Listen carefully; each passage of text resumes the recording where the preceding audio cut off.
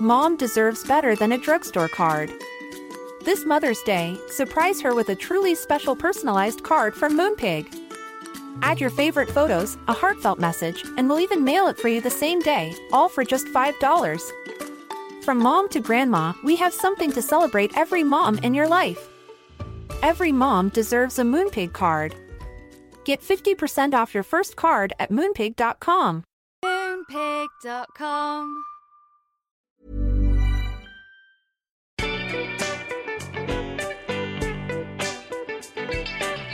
Hello and welcome to Sentimental Garbage, the podcast where we talk about the culture we love that society sometimes makes us feel ashamed of. My name is Caroline O'Donoghue, and that was absolutely perfect without being very good at all. And she'll be known as Baby Spice even when she's 30. It's Lauren Mayberry. This is the best introduction I've ever had to anything in my life. Thank you. Okay, so you've selected Spice World the movie, but I assume that comes as a kind of an emblem in the center of like a Spice Girls worship all around. I'd love to tell me why you chose this and why this piece of culture. Oof. Well, I felt like it was a lot of pressure coming on the podcast. I was like, I've got to do it justice. I've got to do something that really feels like truly sentimental, non-garbage to me. And yeah, I think for a British girl growing up in the 90s, I'm like, the Spice Girls were just, they were it. It was a completely mind-blowing thing. And I do think that I can trace a lot of the threads of my interests and my pursuits in life back to being 10 or 11 and seeing the Spice Girls on TV. And I remember watching the Union Jack dress Brits with my mum, and like there's just so many Spice Girls memories. But I chose Spice World because I feel like it is a 90-minute summation of a lot of those things. And I hadn't watched it for a while, so I had to hunt it down. And it's impossible to get on streaming, I found. Yes. At least in America, I could not find it. I had to get a DVD. And I was like, what's going on? Does Simon Fuller not want this money? I'm so confused. I don't understand. Weirdly, there's a DVD shop near me, like a rental place. But I went to the musical section and I went to the music documentary section, and I was like, I'm gonna have to ask. So I had to go to the desk and ask a very nice man if he could get me Spice World from the back, and he did have it. So yes, thank you to the man at Videotech. Thank you to him for helping me out. I was like, I wonder if this gets rented out a lot, and he was like, more than you would think. And I think that speaks to the power of the Spice.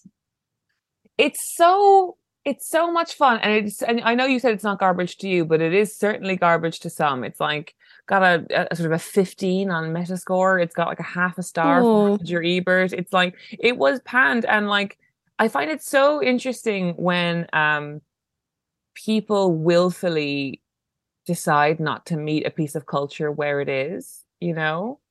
Like that you would just decide, and they did this I think with Glitter as well, with Mariah Carey's movie, which is like a perfectly fine piece of like pop merchandising that's like supposed to sell a dream and an artist and a vibe, and it's supposed to be fun, and it's supposed to be seen by children, and it's supposed to just have this joyous bubblegum thing to it, and it's supposed to lift you up, and Spice World does all of these things. And yet there was this kind of real flurry of people expecting it to be like Amadeus or something, being like, what is this? You know what I mean? Yeah. Well, and I like watching it now, however many years down the line, I do think it's quite amazing that it happened at all, because even the biggest pop bands that have happened since then, like One Direction have a documentary. They don't have like a feature film. And I guess it's kind of a rip of Hard Day's Night or the Beatles kind of era. But I'm like, there's only been, who else has done that really? I'm like, just the Spice Girls. So, and then, to a 10-year-old girl in the UK, I'm like, the Spice Girls are my Beatles in that sense. I'm not saying Spice Girls are better than the Beatles. Everybody calm down. But you know what I mean? I was like, to a kid of that time, seeing, and I do think, I don't know, to me, I think it's very important that not a lot of the songs are about romance. There's like a handful that are about love, but the rest of it is about female friendship or your opinions or going out and just getting it down. And like, I think that's quite rare in pop culture. Like all the other girl bands I love. I mean, I love them all. But I do think that the themes and I know you love a theme, Caroline. The themes. I adore the theme. The themes in Spice Girls songs are quite different in my mind from like All Saints or even Sugar Babes to a degree, like those other bands who came a little bit after, I suppose. But yes, I like that it's not all about boys, as it were. Yeah, I mean, yeah. obviously the first song that comes to mind there is Wannabe, which was like I am 33 and I think I was about 6 when it came out or something, 67. And it's just even then I remember it so well as like it's like the Kennedy assassination for millennial women. It's like there was a before and there was an after and everybody knows where they were. And like I think it looked so different to how music videos looked at that time, and it was so cheap, but it was so fun. And obviously we were too young to know what looks cheap, but these girls just running around a King's Cross nightclub. And I think what was so inviting about them was like that they genuinely seemed to be best friends, that they were genuinely chaotic and couldn't be. That was what was so fun about Wannabe, right? They just like were just bursting around and like fucking wrecking tables and stuff. And it had been so long since there had been any kind of girl group up to that point that had done anything that it was such a burst of life. But tell me about, apart from Wannabe, which is obviously if you want to be my lover, you got to get with my friends, the ultimate sort of anthem to female friendship. What else do you think are like, themes of them not being a straightforward romance pop group? Well, I think a song like Mama, I'm like, I don't know. I really enjoyed that when I was that age. And now as a woman in my 30s, I find that song very, very moving. Yeah. Strangely moving. And I didn't expect to find it that emotional. But yeah, I think things like that, I'm like, yeah, they're talking about like female not issues, but like, yeah, how you get on with your mom when you're 15 and when you're 35, equally complex. And it's such a special relationship, and it's so specific, and it's so sometimes so fraught and sometimes so amazing. And yeah, I think a song like that, and Who Do You Think You Are? Oh, Untouchable. It's Untouchable. And I'm like, who is this to? Like the haters as the concept didn't exist then. But I suppose that is a song. I don't know. I always interpret it as that was what they thought the media were saying to them, because the British media especially, were horrible to them. And I think that I don't know. I'm like, put it in a song, girls. Put it in a song. That's your right to reply, is put it in a song. And I think that, yeah, things like that. And just the stop. Everybody knows that dance routine. Everybody knows it. Like, it's just a perfect, very entry level, approachable, everybody can do this bit. And slam it to the left if you're having a good time. Shake it to the right if you know that you feel fine. I'm not entirely sure what it means, but it's definitely not about chasing boys around, which I think is interesting because all the other songs I was singing along to from that time period are that. So yeah, and obviously I love all those songs, no disrespect, but all the boy band songs were about that. All the other girl band songs were mostly about that. And I like that every so often, obviously two becomes one. We all know what that's about. But I remember finding out what it was about when I was about 8 and being like, no, they wouldn't dare. But it felt edgy. It felt like provocative. And I was like, oh, they're like owning the conversation more. Maybe I'm like adding a lot of Gloria Steinem to this that isn't there. But in my mind, I was like, yeah, I was like, they're adding more agency to that than I felt in other pop songs, I guess, of the time. And I think as well, even talking about it now, it occurs to me that like so many of the Spice Girls songs, they weren't about that point of contact of like realizing you fancy somebody, which is what 90% of all pop songs are about, is about realizing you fancy someone and wanting them to fancy you too. And the songs that are about romantic relationships are chiefly about the Spice Girls setting their terms out as to what they will allow within a romantic relationship. So, like, obviously we just had Wannabe, but like, Stop is like, it's like, yeah, I like you, but this is getting a bit much kind of thing is what that song is about, right? They were boundaries girls before we talked about boundaries. Before we knew what boundaries were. Yeah. I feel like I'm struggling. I think there's a lot of that though. Like if I were to go through a Spice Girls lyrics sheet, you'd find a lot of them just explaining to some imagined man, like, this is what I'll accept, this is what I will not accept. Here's how Yeah. it's gonna go. But let's like bed down in the film. Like, it's such a fucking nuts movie. It really is quite crackers. I hadn't in my mind, I think what happens in the first half hour is what I remember the whole film being. Hmm. But there is a lot of mad shit that happens later. And I was like, oh, I don't have any memory of this. Like aliens? Why are there aliens? The But even then I aliens. thought it was kind of meta because they're like everybody in the universe knows who the Spice Girls are. Even Yeah, aliens. well, I just wish those aliens cost, because like this would have been like the era of like the X-Files, where like it was like the 90s were a time of aliens. Like, we were obsessed, and it was all like the kind of the luminous sort of like big-eyed sort of alien. And like the alien that the Spice World movie came up with is the most horrible rendition of outer space like life I have ever seen. They're like just like these weird crumpled rubber masks. There's like one's got Yeah. a big pot belly that one of the girls has to kiss. They've got these little claw hands that grabs on to Mel B's tit. It's like, I Yeah, just that was wish. where he's trying to, and she's like, "Oi, hands off," or whatever. And you're like, "Oh, I just watched a little welly boot alien try to grab Mel's boob. Like, what's That's going on?" exactly what they look like. They look like these little melted welly boots with like studded Tipex for eyes, and such a trouble. It's the only thing in the movie that I would prefer was not in the movie. But I usually at this point I do like plot summaries, and you can't really do that with the Spice Girls movie. But what you can do with the Spice Girls movie is plots summary, because there are so many strands in this film. The strands are, as I can count them, the sort of movie within the movie. So there's like this American TV producers who've come up with the concept. The Spice Girls are famous. The Spice Girls are everywhere. Let's make a movie about them. And there's a really funny scene there's lots of great character acting performances, I think, in this movie, which sort of buttresses the fact that the Spice Girls, as much as their vibes are brilliant, they're not actors and they shouldn't have to be, you know? No, It's like we want to see them no. like sort of like having fun organically and like singing and dancing, but we don't really want them to do line readings because it can get a bit awkward then. But all the character Yes. actors that like buttress these performances, like Richard E. Grant and Alan Cumming and those two movie producer guys, and the conversation they're having is like, okay, here's my idea. The Spice Girls, they're famous, they're singers, there's 5 of them, that's it. It's like, it's such a funny, all of these like plots rather, the documentary with Alan Cumming, the News of the World sort of paparazzi thing, the Royal Albert Hall performance, the pregnant friend. I think they all sort of like represent like the stations of the cross of what celebrity looked like for women in that time period, and what celebrity probably still looks like for women in pop now.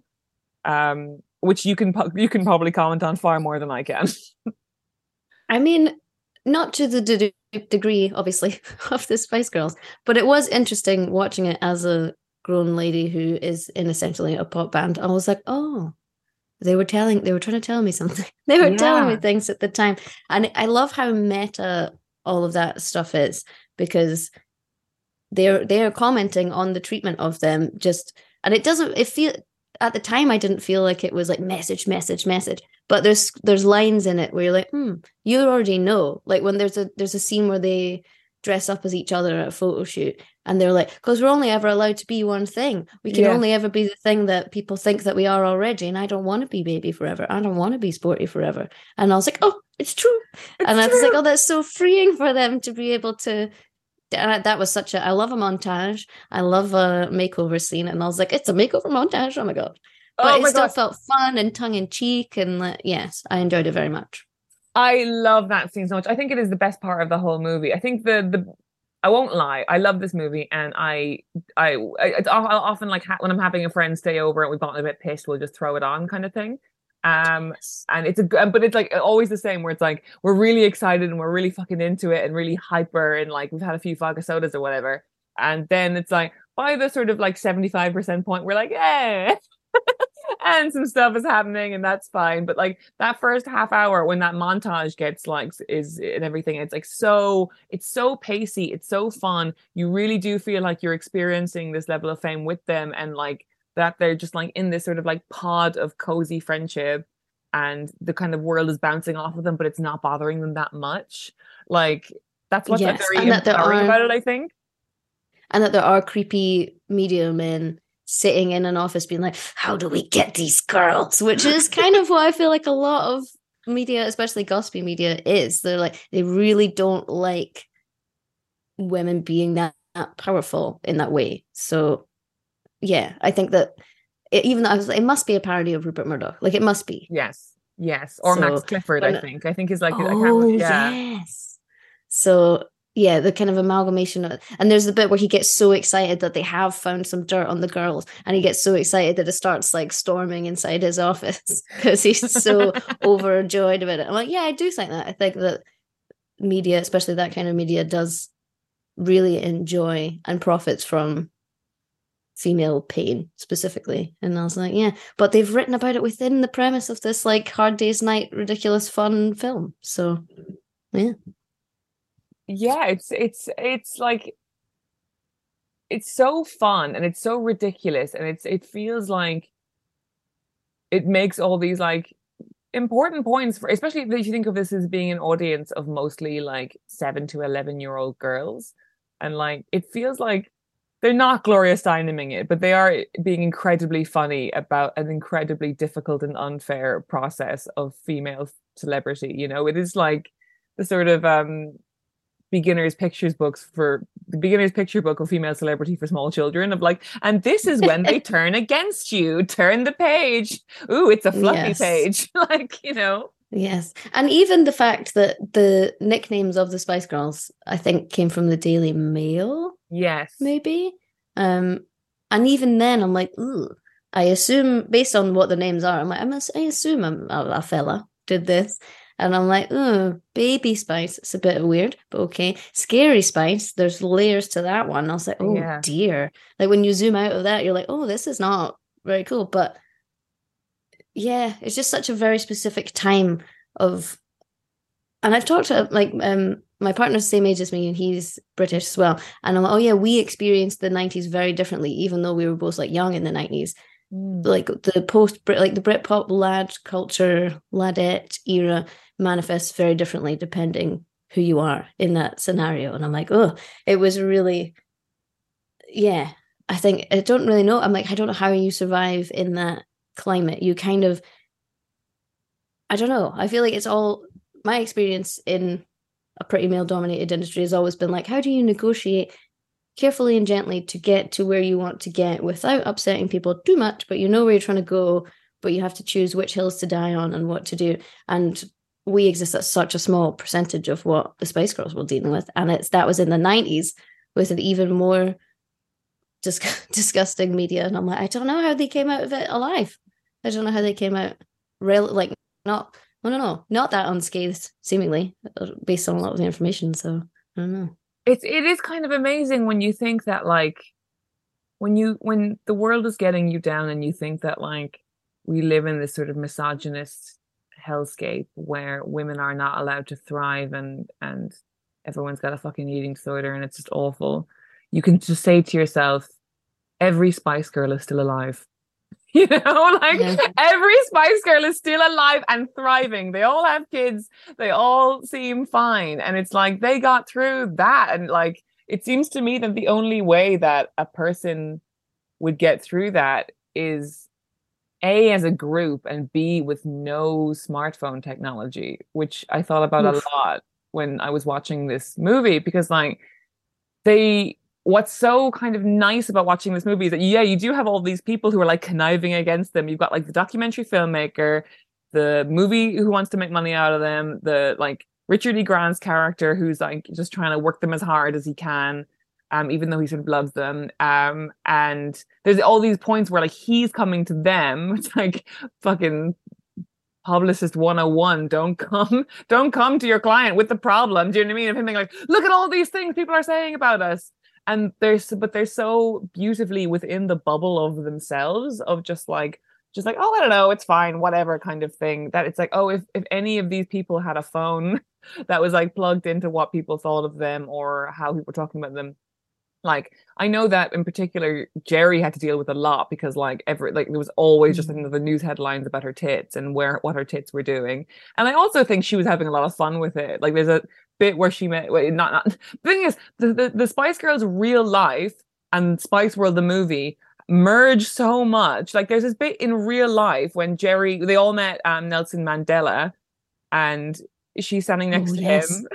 Jerry's standing next to him, and he says something like, "Oh, I'm an old man," and he says, "You're only as young as the girl you feel," and I'm 25. So it's like, this isn't from a Spice World movie. This happened in real life. So it's like this beautiful blending and merging, and something that the fact that the Spice Girls cannot be killed is just lovely to me. You know, they just exist in that little bubble of history and time, and it still makes you feel very sentimental about like girl power as a thing, you know?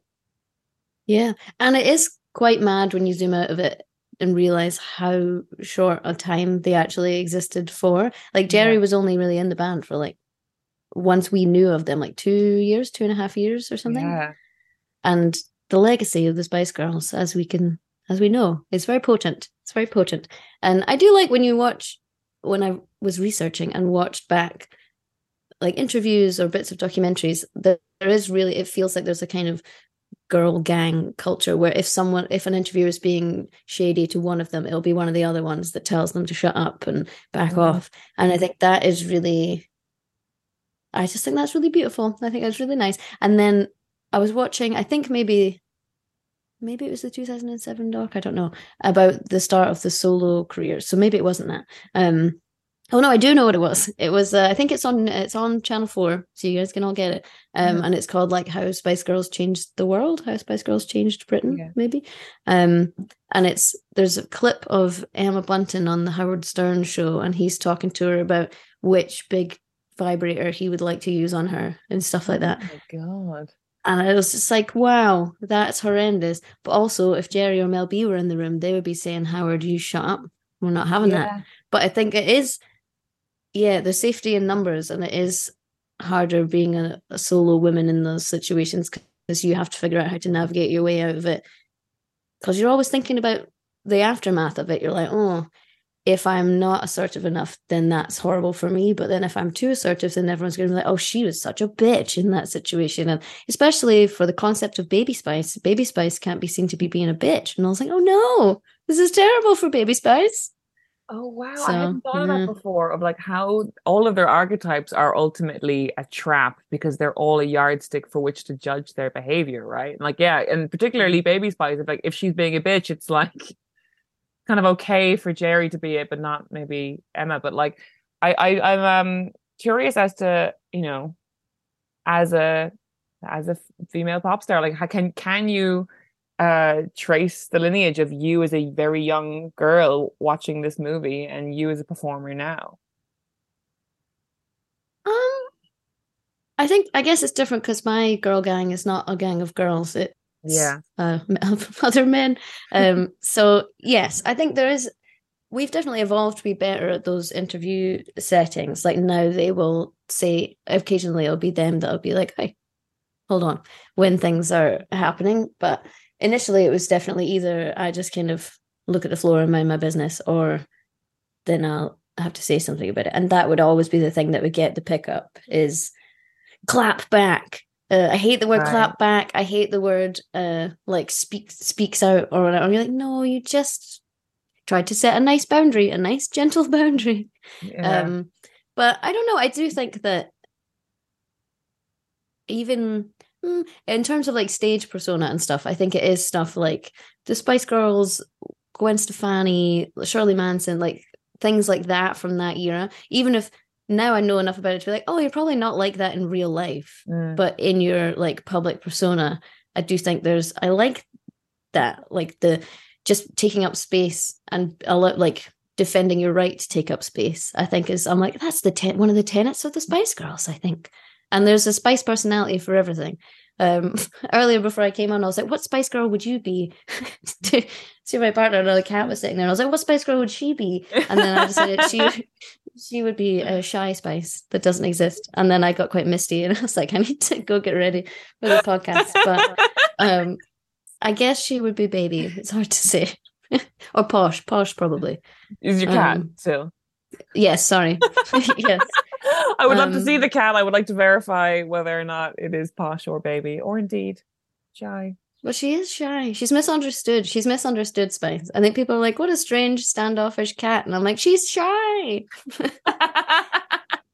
But I don't know. And I wonder, even to go back to the roles that they kind of had to play. Yeah. I do feel my thesis is that when Jerry left the Spice Girls, there's also a documentary on this that she filmed as she was leaving the Spice Girls. And then the immediate aftermath of that, like Ginger Spice persona, was, you know, the black turtlenecks, the very like Jackie O, like demure. And I'm like, yeah, she was a 25-year-old girl who became this insanely famous person who was so celebrated but so vilified and hated, and all people talked about was how gaudy you were and how big your tits were. Like, that's horrendous. So no wonder that psychologically what you want to do after that is hide yourself and be taken quote unquote seriously. And I don't know, I was like, oh no, you can be all the things, Jerry, you can do it all. But I understand the impulse to want to do that. And that made me I was like, she's discovering different aspects of herself. But I do think that must have had a really profound psychological effect on her. And I read the Mel C memoir that came out last year, maybe. And she talks a lot about that, about how she couldn't win, like when she was struggling most with her eating disorder. When she was really skinny, the press would talk about that. When she was getting healthier, the press would talk about that. And she was like a size 10, 12, and the press were calling her Sumo Spice. Oh my God.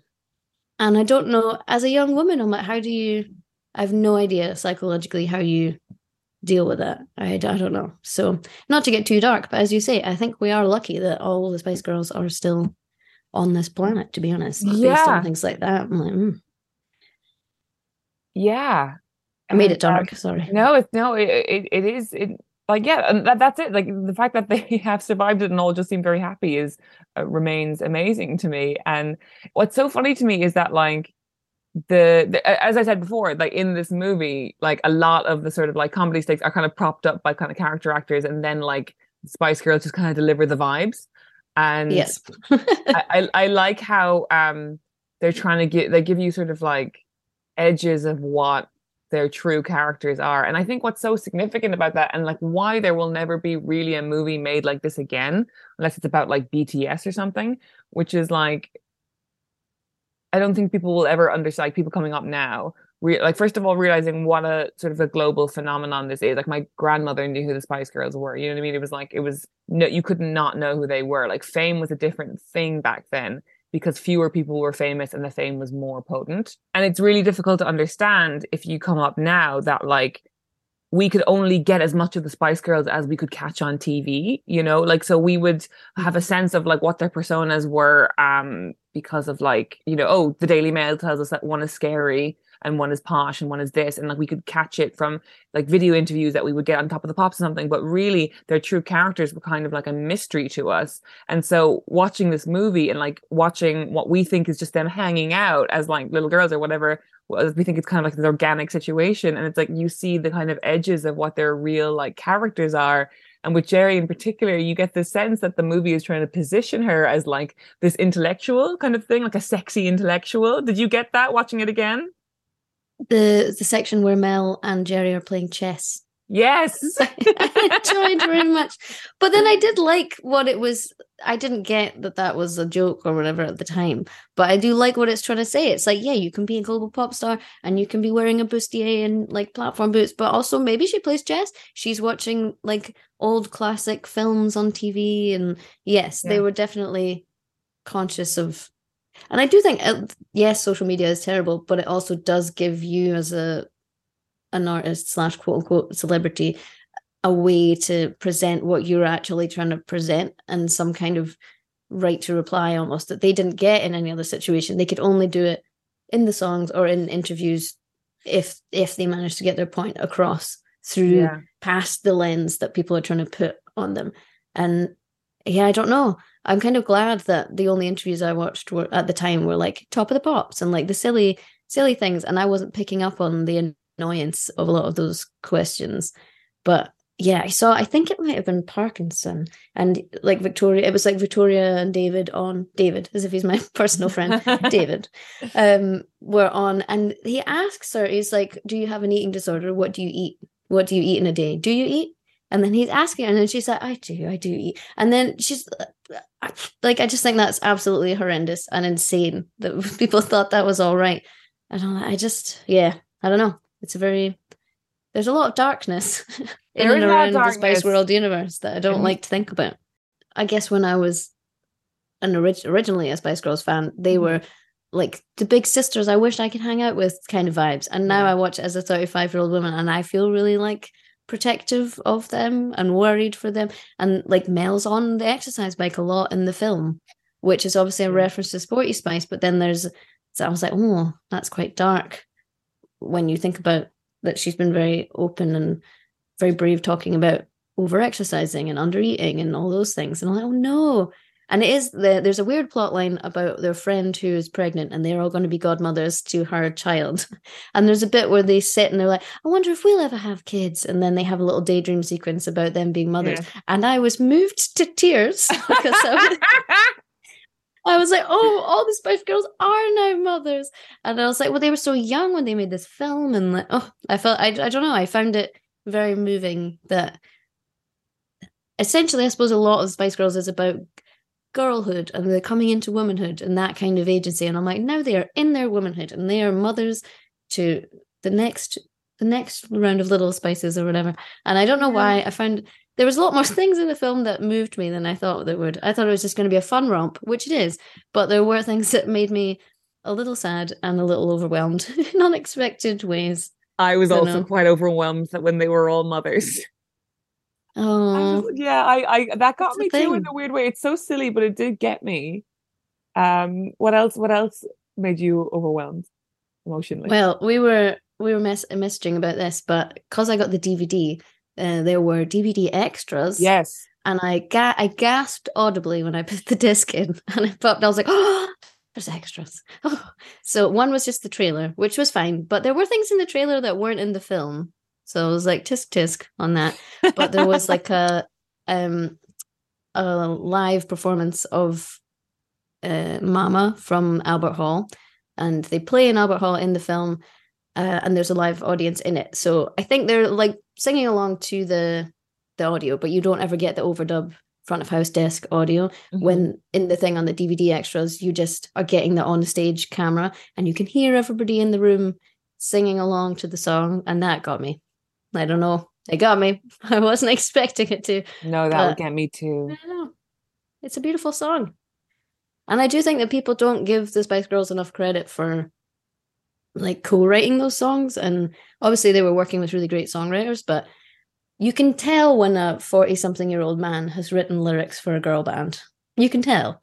Even when I look back on the ones from that time, I'm like, yeah, there's definitely ones where I'm like, that I don't, especially that it's always the extra gross ones. Such as, do you have any examples that come to mind? Well, because Eurovision just happened, and I was looking up songs from Eurovision, and I'm like Puppet on a String and things like that. I'm like, there's always a lot of like, oh, I hope I get chosen, please choose me. Like those, I don't enjoy that. And also, I don't believe the vocabulary of the Spice Girls, I do believe, was made up by young women.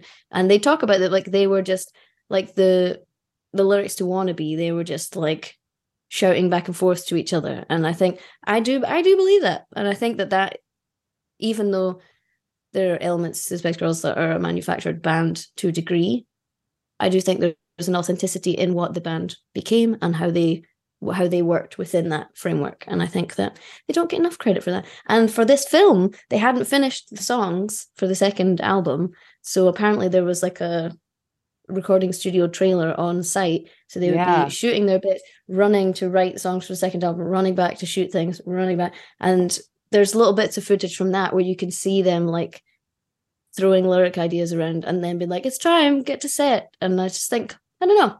People always talk about the Spice Girls as it was a thing that was made by men and sold to young girls. And I'm sure that there was an element of that in the beginning, but I don't think, for me, I don't feel like it is that. I don't believe it is all that. That's such a great point. It's made me think of several things, which just like, first of all, that I'm so glad that we live in an era now, and I know there's many, many flaws within the music industry now, but where um female pop acts are not there used to be a de facto assumption that because they were writing pop music, that they and everything about them was artificial or manufactured. Do you know what I mean? I feel like now we all understand that like someone who like writes songs like yourself or Self-Esteem, or like anyone who writes like big bangery pop music that's supposed to be danced to or supposed to be loud or supposed to be played, whatever, that music has just as much weight, relevance, emotion, care, and art and artistic, agency as any other kind of song. And I feel like we've just about got there. Or maybe it's just like my friends who me and my friends listen to music. I feel like we all, everyone kind of gets it now, but then it certainly wasn't the case. It was like you were either someone who like wore a wool beanie and strummed a guitar and therefore you were real, or you made pop music and therefore you were fake. And like that was always like two binaries that were held very far apart. And it's like the function of the like shiny pop artist was almost supposed to underline the integrity of the person in the wool beanie strumming guitars. Like the existence of that person was supposed to make Damien Rice seem even more cool, like yes. And I think, and like you mentioned when you were speaking a minute ago about like the origin story of the Spice Girls, which is as punk as fuck as you can get, was still being manufactured. They stole the tapes. I find okay, you tell the story. You know the whole story. You tell the whole story. Based on the documentary that I think we both watched. So they answered an advert. They went to an open casting call, and that's how the first iteration of the Spice Girls was formed. And there was another girl in it who then left. And did Emma come in? I don't remember. But there was a different five, and they met at this casting call. They were moved into a house together, and they were starting to form this band. And then they did a kind of like months and months and months long boot camp where they were writing and writing and writing.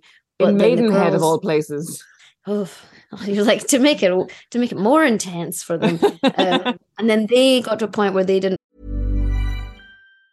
Mom deserves the best, and there's no better place to shop for Mother's Day than Whole Foods Market. They're your destination for unbeatable savings, from premium gifts to show-stopping flowers and irresistible desserts. Start by saving 33% with Prime on all body care and candles. Then get a 15-stem bunch of tulips for just $9.99 each with Prime. Round out Mom's menu with festive rosé, irresistible berry chantilly cake, and more special treats. Come celebrate Mother's Day at Whole Foods Market. Mom deserves better than a drugstore card. This Mother's Day, surprise her with a truly special personalized card from Moonpig. Add your favorite photos, a heartfelt message, and we'll even mail it for you the same day, all for just $5. From mom to grandma, we have something to celebrate every mom in your life. Every mom deserves a Moonpig card. Get 50% off your first card at moonpig.com. Moonpig.com. Feel like they were being listened to, and they're like, we're being told to sing these kinds of songs, and that's not what we want to sing about. We don't want to do the I wish you were my boyfriend type song. We want it to be about this and this. And they were being really kind of shut down, and they were like, we're ready to start doing things, and that wasn't allowed. So I believe that Jerry went into broke into the management office, stole the tapes, stole the masters that were there already, nicked them, and then they ran away. And they took the concept. They were like, we are the Spice Girls, so we're going to go do it by ourselves. We're just going to go get it done. And I think it was Dr. Fox, the DJ. They went and they were like, Dr. Fox, we need a manager. Will you help us out? And he introduced them to Simon Fuller, and then the Spice Girls as we know it began. It's so cool. It's such a cool, to me, that is a cooler story than like, yeah, we were just four lads and we met in school and we loved punk and then we did it kind of thing. Like, it's so great that, like, and there's a line in that documentary where Jerry says, all the girls, they all went to stage school except for me. And they were all obsessed with the contract. They were like, get us a contract. And Jerry said she had the realization, she was like, maybe it's good that we don't have a contract because we don't owe these people anything. I just think that like for a bunch of girls in their late teens and early 20s to be like, we don't owe these fuckers anything is like, I couldn't imagine having that kind of presence at that kind of age. Like, no. When you're that age and you want to be creative and you want to do something and someone gives you any kind of a break, and even if that break is you guys can all live in this rented gaff in Maidenhead together, like you'd be like, please sir, yes sir, 3 bags full sir. The fact that they were like, we're better than these guys at such a young age is so inspiring and cool to me. And I do think that it is insanely cool and to me that Spice Girls probably one of the biggest pop bands in the universe, definitely one of the biggest pop bands ever in the UK, and it was all like working class girls. It wasn't like Brit school developed whatever. Like yes, it's manufactured insofar as they met through a casting call, but beyond that, I do think that that's really powerful because the music industry is so saturated with people who come from money and people who have been through these certain systems. And I do really like that the biggest girl band we've ever known in our lives is just a bunch of working class girls who stole the tapes. I like that. Stole the tapes. It was their own Watergate. Stealing the tapes. Yeah, and like there's something that Victoria says in that documentary we both watched, which is she was like, you know, I think part of the reason why we were so inspiring to young girls is that we were 5 ordinary girls from ordinary backgrounds. And then she shrugged and she was like, and none of us were gorgeous, like a few hours in the makeup chair. Yeah. It's like, I mean, they were gorgeous, but I get what she means. They were gorgeous in a kind of an ordinary way. Like they were beautiful, like, but they were ordinary. And they, you know, and that there's something just so lovely about that. And in that, there's the Roger Ebert review that I read, you know, I've loved lots of his reviews in the past, and he's really gotten it right, but he really got it wrong. God rest his soul. But he says like something like, the difference between this and A Hard Day's Night is that A Hard Day's Night was like genuinely playing off of the very like real charisma and back and forth and like wit and personality the Beatles had. And then he says, and the Spice Girls have about as much personality as 5 girls in any Starbucks queue. And I was like, ooh, fuck you. As a card-carrying Beatles fan, I would argue that the Beatles charisma era had not begun yet. At that point specifically, I'm like, yeah, they had not moved into the era of like, oh shit, it's the Beatles. Like they were still, and I don't know, I think that's easy to say with the benefit of hindsight because we know what the Beatles then became. Like you can look at that and be like, oh, look at this really kitschy, kooky era where they were still like a boy band. And I think that also, yeah, I think that we afford more gravitas to male performers generally than we do to female performers. And I don't know. I think if Hard Day's Night and Spice World came out in the same week, you could review them with the same assessment. But now we know that, okay, the Beatles then went on to make all these other incredible records. And, you know, John Lennon and Paul McCartney and George Harrison, they all made all this insane solo stuff. So we can be like, yes, Hard Day's Night is an amazing it's a moment in time, you know. And is it better than Spice World? Probably. But do I like it as much? No. No, I don't. Completely based on nothing. Totally. And it's so, you really, definitely there's the thing of like, yes, so much of what we know about the Beatles and what they went on to do influences how we feel about them when they're young. I think like, even when I see like a young Paul McCartney, it makes me weirdly emotional, even though I didn't live through that time period. But I also think that there's this problem with how the world sees both female and male comedic content, where and I think this all the time about Lena Dunham and Girls, and obviously everyone's having their big Girls rewatch at the moment and kind of realizing how misunderstood that work was in that era, which wasn't very long ago. But this thing of, and I remember even feeling it at the time of like, when Hannah Horvath, that character, sorry, are you a Girls fan? Is this over your head or anything? I'm across the lower, yes. Okay. Yes. I'm across the lower. when Lena Dunham was playing Hannah Horvath, the way that was interpreted and fed back through the press was that like this posh art school girl doesn't realize how privileged or how silly or how insular this world is, when the point of the show was that it was pretentious and insular and these characters were privileged and were horrible sometimes, and like that was supposed to be where the comedy came from, you know. And then meanwhile, like if you have someone like Larry David doing Curb Your Enthusiasm, which is also, it's like it's an exaggerated version of a very privileged character who's always sort of like buffooning around the place and riling everyone up and saying the wrong thing. Everyone totally understands that like Larry David has enough self-knowledge and wit and internal sense of satirical content to produce that. But it's like, what I'm saying is, it's like people don't believe that women have either a good enough sense of humor or a strong enough sense of themselves to be able to make like self-satirizing content and be in ownership of it. You know, I think they're satirizing themselves, they're satirizing the pop music industry, but it was like refused to be taken at that level or something. Do you know what I mean? I do. And I think that, yeah, female artists and female celebrities are expected to be super self-aware in relation to what they look like to other people, but then we don't give them the credit to be like, oh, you're self-aware enough to make jokes about that. And I think even like when you think about, like, you mentioned self-esteem or wet leg, I'm like, I think women aren't really allowed to be funny when they're making art in that way. Mm-hmm. And I'll say, oh yeah, you can be really good at what you do. You can be incredibly artful and be allowed to have tongue-in-cheek lyrics and do things like, yeah, I just think there's definitely a double standard. I hate it. Leave the Spice Girls alone. Leave them alone. And yes, Hard Day's Night is amazing, but does it have cameos on cameos on cameos like Spice World does? No, it doesn't. We haven't even talked about cameos. What are your favorite cameos? I wrote them down. Okay. I'm going to make notes. So, in the cast, we have Alan Cumming, Richard E. Grant, Elton John. They meet in a hallway. At the very beginning, they're like, here's the kind of movie this is. We're going to run into Elton John in a hallway and do nothing with him, and then he leaves. Like, and then he leaves. So funny.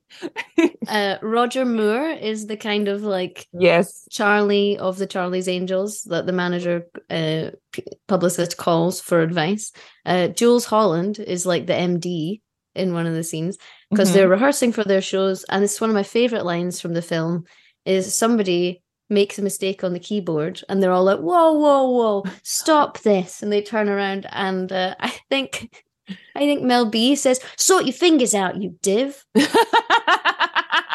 And as somebody in a band with people who play keyboards, I was like, Mel, can't say that. I would never say to them, sort your fingers out, div. Wait, that's Jules Holland on the keyboards. He's standing in front of the musicians being like, come on, girls, we've got to practice. We've got to get it done.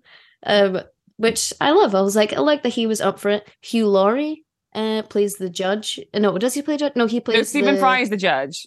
Stephen Fry is the judge. Hugh Laurie is the kind of Poirot style guy in one of the daydream sequences. Dominic West is I know. In it. That was very strange. What's so great about that cameo is that all of the other cameos are really cameos. Do you know what I mean? It's like, here's someone who was incredibly famous at the time agreeing to be in this movie, generally in exchange for like an autograph for their nephew. And the Dominic West is just like, he's clearly just an actor doing a job. It's like, he isn't Dominic West yet. No, we had no idea. And I was like, oh, they were just like, yeah, we want like a kind of hunky photographer guy to shoot the girls. And they're going to be like, we don't want to do it like that. We want to do it like this. Insert montage. But it was a great montage. Bob Geldof, Meatloaf, obviously the bus driver. Meatloaf did a great job, I think. Meatloaf really carries it, I think. Carries his scenes.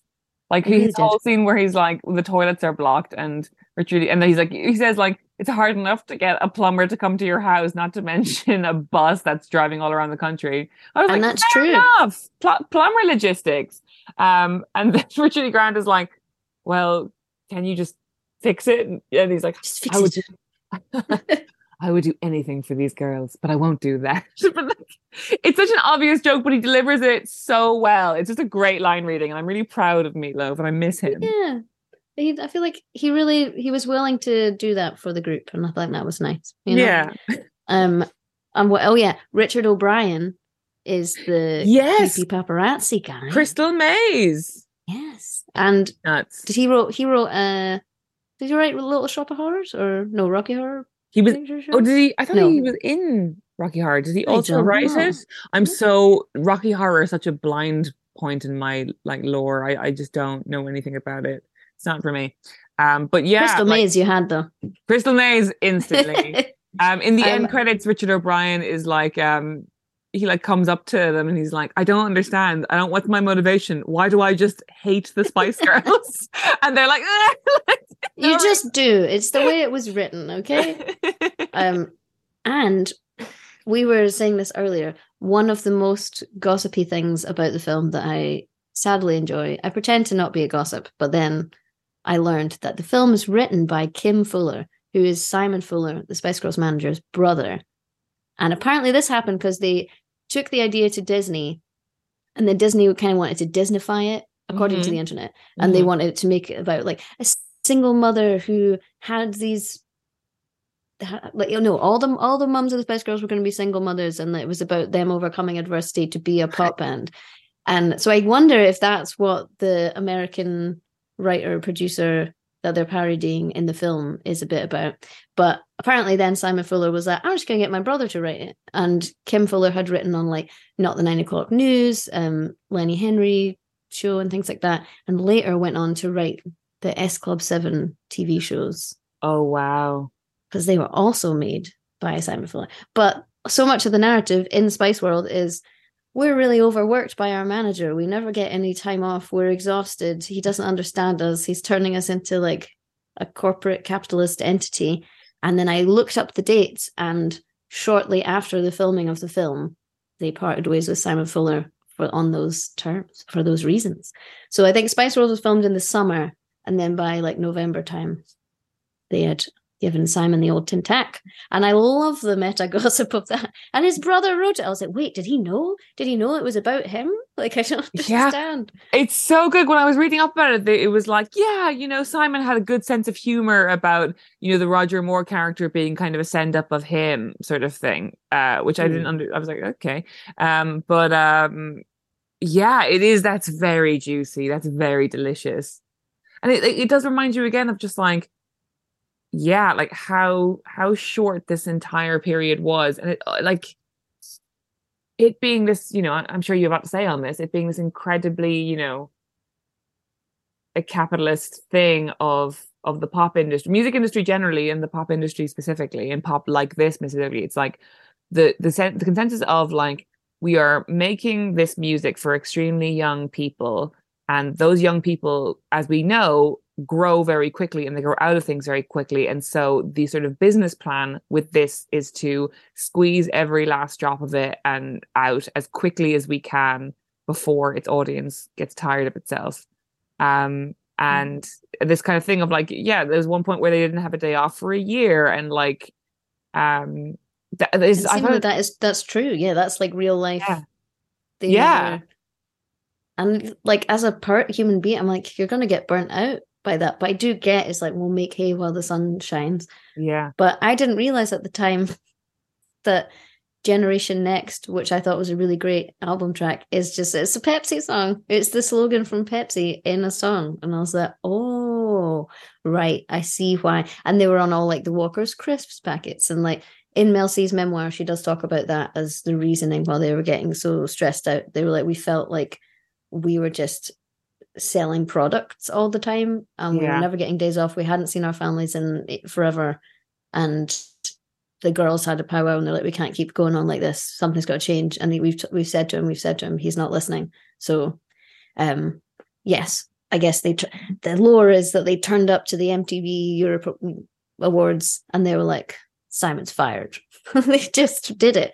But then I think they got him back in for the reunion and stuff, and I think he managed Victoria all the way through. So seems like everything's fine, guys. It seems like the beef has passed. It's all good. But what a little bit of spicy tea for watching a Spice World, though. And the sort of closing of the circle of them, like getting their way out of things by stealing things. There's also a story that when they dumped Simon Fuller, they broke into his offices and stole a phone that had all their schedules and contacts in it, which I find very cool.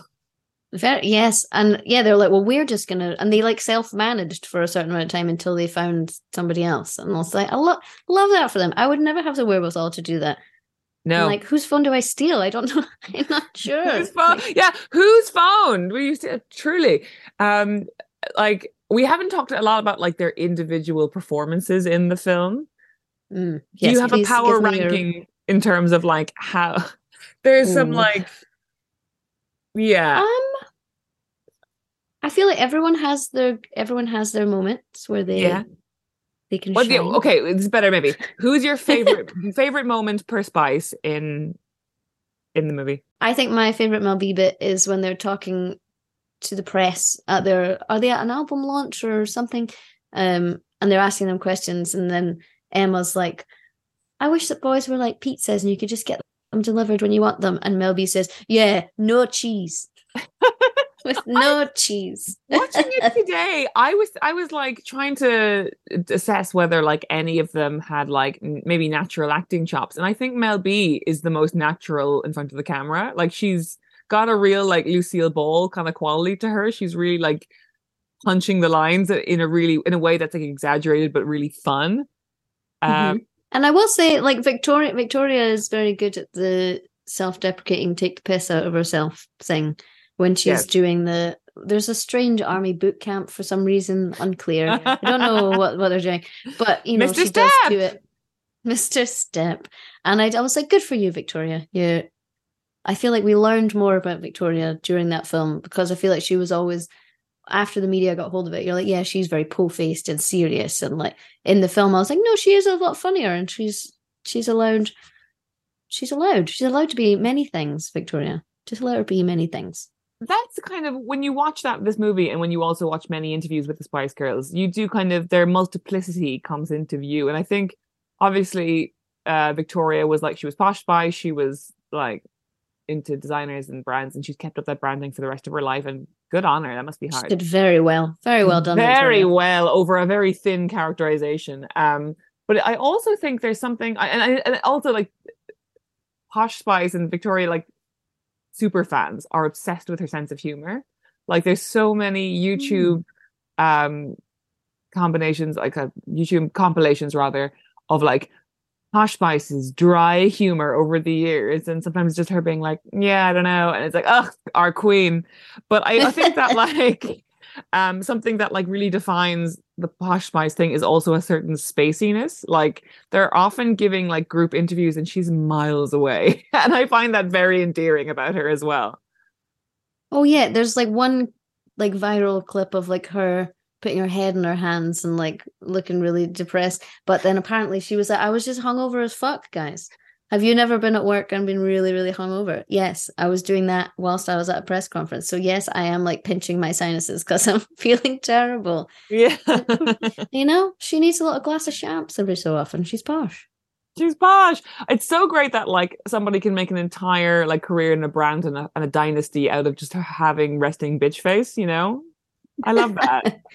She really parlayed it into something, and I like that for her. What's your favorite? Sorry. Well, I was trying to think. I'm like, who else do we have to?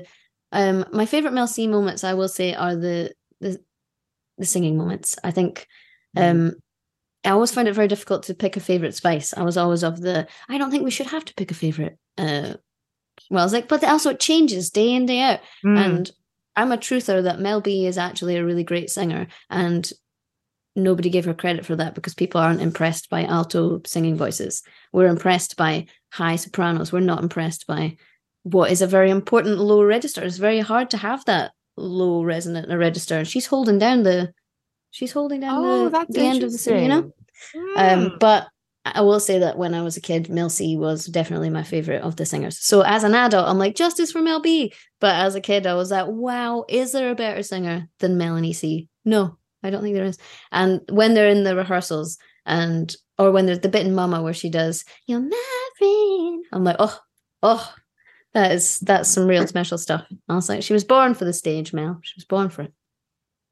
Yeah, it's so funny about how they characterized and branded her kind of thing because they really there's the two Melanies were the victims of some sort of harsh and sometimes offensive branding where it's like Mm. whether Mel B wanted to or not, it was like it was animal prints all the time. They were definitely sort of leaning into a characterization of like black femininity that like she also has some great outfits in like her astronaut jacket is so iconic to me. Every time I watch this movie, I Google the astronaut jacket.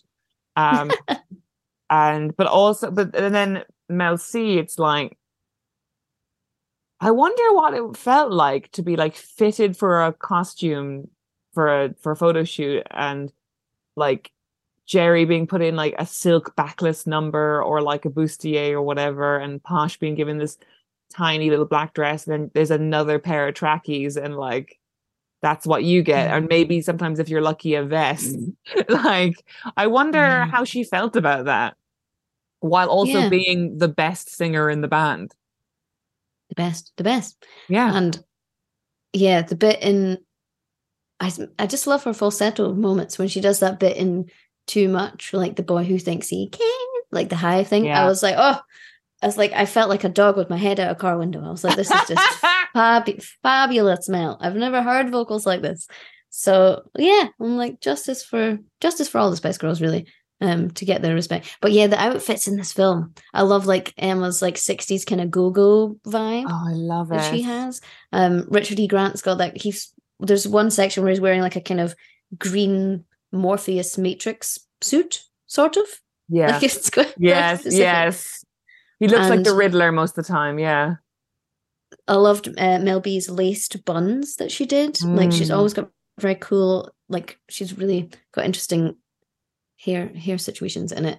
And yeah, just the sheer amount of pastel colored eyeshadows in this film. I was like, wow, gotta crack that palette out again. Gotta get into this.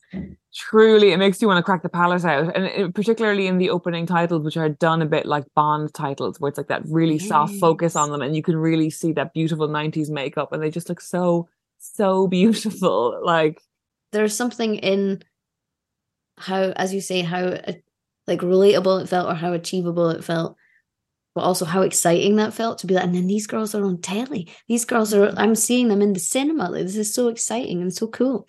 And yeah, just love it. what's your favorite outfit in the montage? I do enjoy that Victoria gets to do a sort of comedic send up of a Bond girl. I thought that was very enjoyable. The blonde wig. I loved that. Mm-hmm. I loved, and I kind of noticed it for the first time on this viewing, Mel B doing Diana Ross. Oh yeah. She looks so good. I think it's Diana Ross she's doing anyway, but she like looks the most beautiful she's ever looked. Just loved it. Yeah, loved the Sandy and Danny stuff as well. Great. Yes, and Mel B as Jerry, I did like that, and she says the word feminism out loud. I was like, oh wow. She's like, oh yeah, I'm Jerry, feminism, girl power, and I was like, oh wow, they actually put it on record. They put it on tape. Yeah, as we know, it was like you were fined if you said feminism out loud in the 90s. Like. It was so funny, actually, like looking over old interviews and like when they're basically asked and prodded about girl power and whether, like threatening radio interviewers threatening to call the Spice Girls feminists, and like how it's quite obvious that like they've had some kind of a media training that says like never admit to that because it'll become a stick to beat you with or whatever, because it was such an unpopular movement at the time. And every time it's like the same sort of like knee-jerk answer. It's like them going like, no, we're just all about having a laugh, aren't we? And like being yourself and having a laugh, and like boys are our friends, but girls are great too. Yeah, kind of thing. And you can tell they have been told to walk this very fine line that has to be like, we're celebrating the empowerment of girls, but not at the expense or at the cost of any male freedoms, you know? Yes. Well, yeah, and I do think, I still really think what they were doing was so important because for me, it was definitely a gateway drug to other things, or just a mind opening thing where I'm like, oh yeah, we girls can do anything, woo, whatever. But it does make me sad when I realize how many of my other faves, especially in like alternative music, really hated the Spice Girls and were horrible to them at the time. Like their 90s contemporaries in more alternative spaces were really quite brutal to them. Really? Like so who? It's like, oh no. I believe that Shirley Manson did not have great things to say about the Spice Girls at the time. But I also understand I wasn't a contemporary of them at the time. I wasn't a woman trying to work in the industry at that time. And I understand why. Same way as I know a lot of women were really horrible about Madonna in the 80s because they viewed it as Madonna's making it harder for all the rest of us because of what she's doing. And then this is expected of us and we don't want to do that. And to me, it makes me sad because I'm like, no, you're all my favorites and you all are part of the feminist tapestry of the world.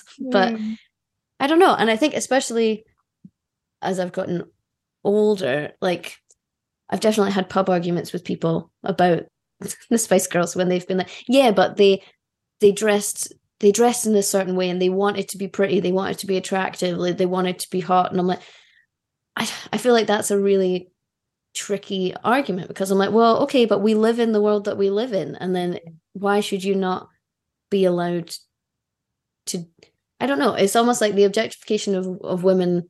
You're not allowed to not even benefit from that, but like it's going to happen anyway. So they should only be allowed to receive the negative impacts of that. And then also we assume that everything that they're doing is for the benefit of somebody else. Like I think it's a very layered and tricky situation. And I think that like sometimes when I'm getting ready for a show, I'm like, why am I putting on makeup? Why am I putting on this certain outfit? Is that because I'm trying to be attractive to other people? Like, what does that mean? What does that mean? And I pull the thread and I'm like, oh, it's just a big mess.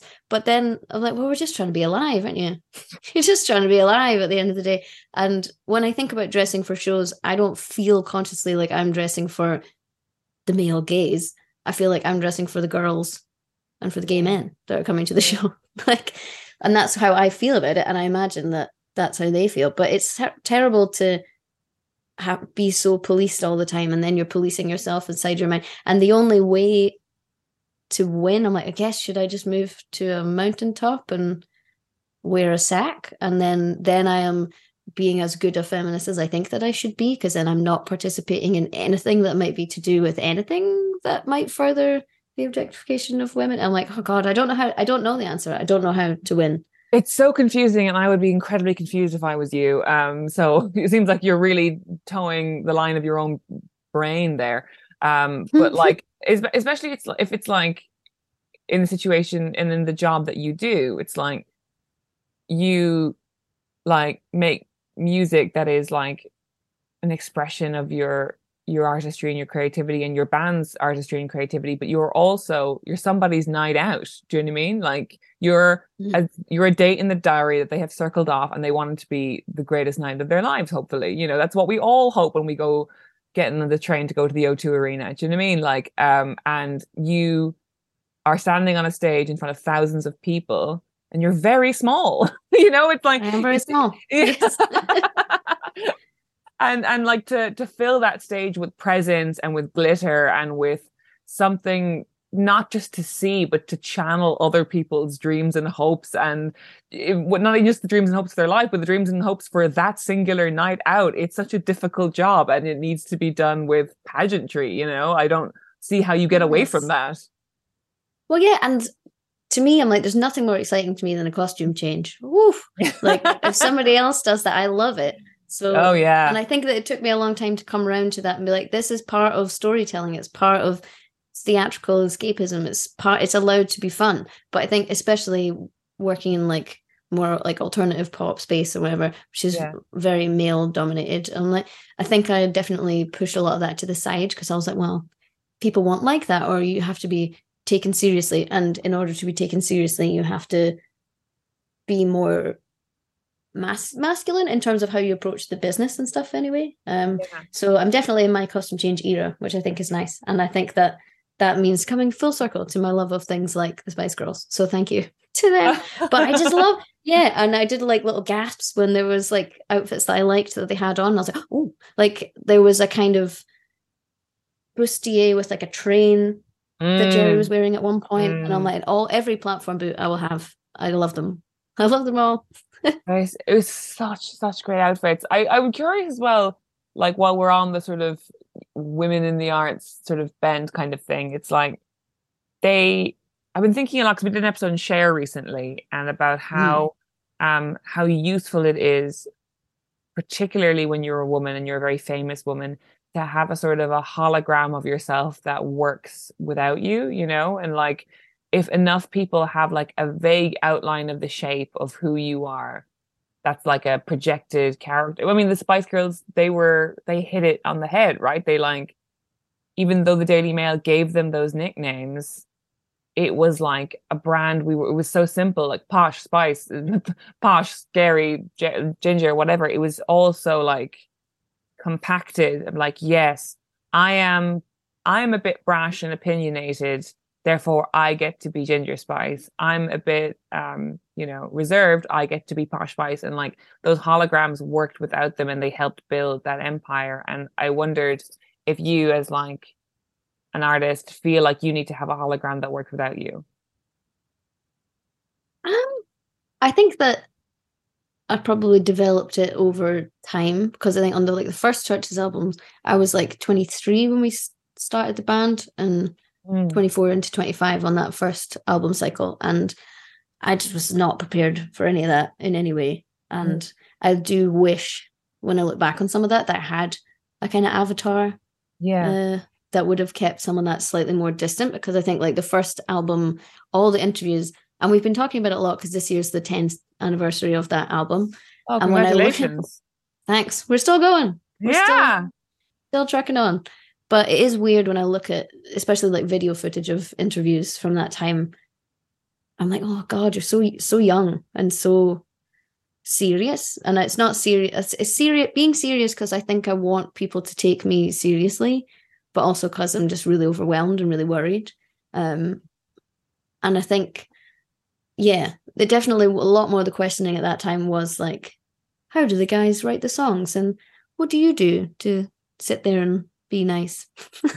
And I think that, I think around in between the first and second album, I was like, okay, I need to go and like get a better handle on how to do this and figure out how to do the performances better. And I think from album 2 onwards, I think I was like, okay, I've definitely, the way that people were characterizing the band was, she's a very grumpy feminist, even though when I look back at it, I hadn't really done that much quote unquote feminist stuff really. I think I said one thing once and that was what everybody wrote about it, but in a way that was helpful because then moving forward from that, it was a bit like, okay, this is what they think it is already, what do I like about that and how can I channel that and have it be removed from the real person a little bit, if that makes sense.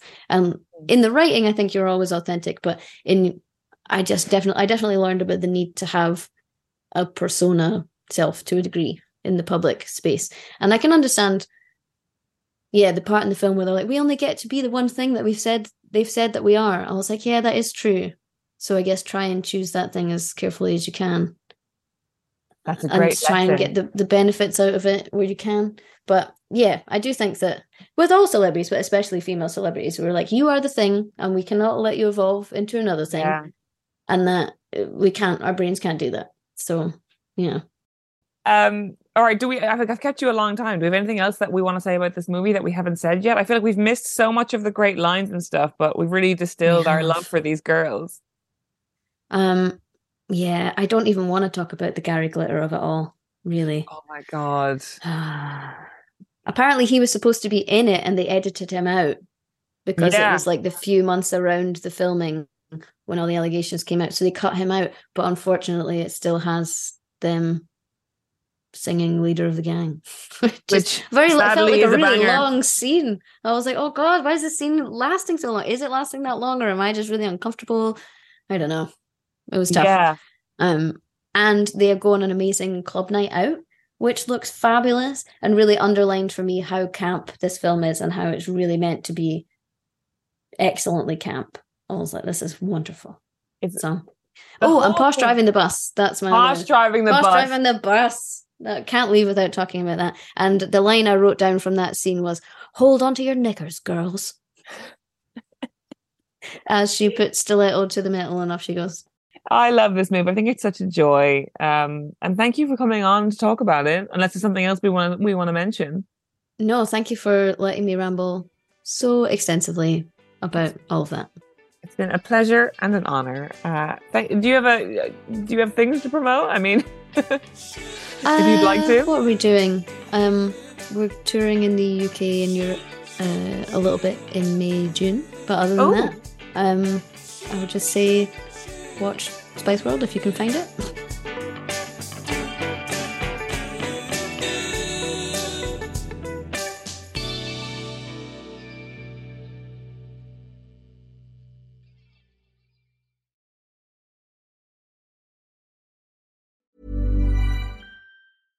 Mom deserves better than a drugstore card. This Mother's Day, surprise her with a truly special personalized card from Moonpig. Add your favorite photos, a heartfelt message, and we'll even mail it for you the same day, all for just $5. From mom to grandma, we have something to celebrate every mom in your life. Every mom deserves a Moonpig card. Get 50% off your first card at moonpig.com. Moonpig.com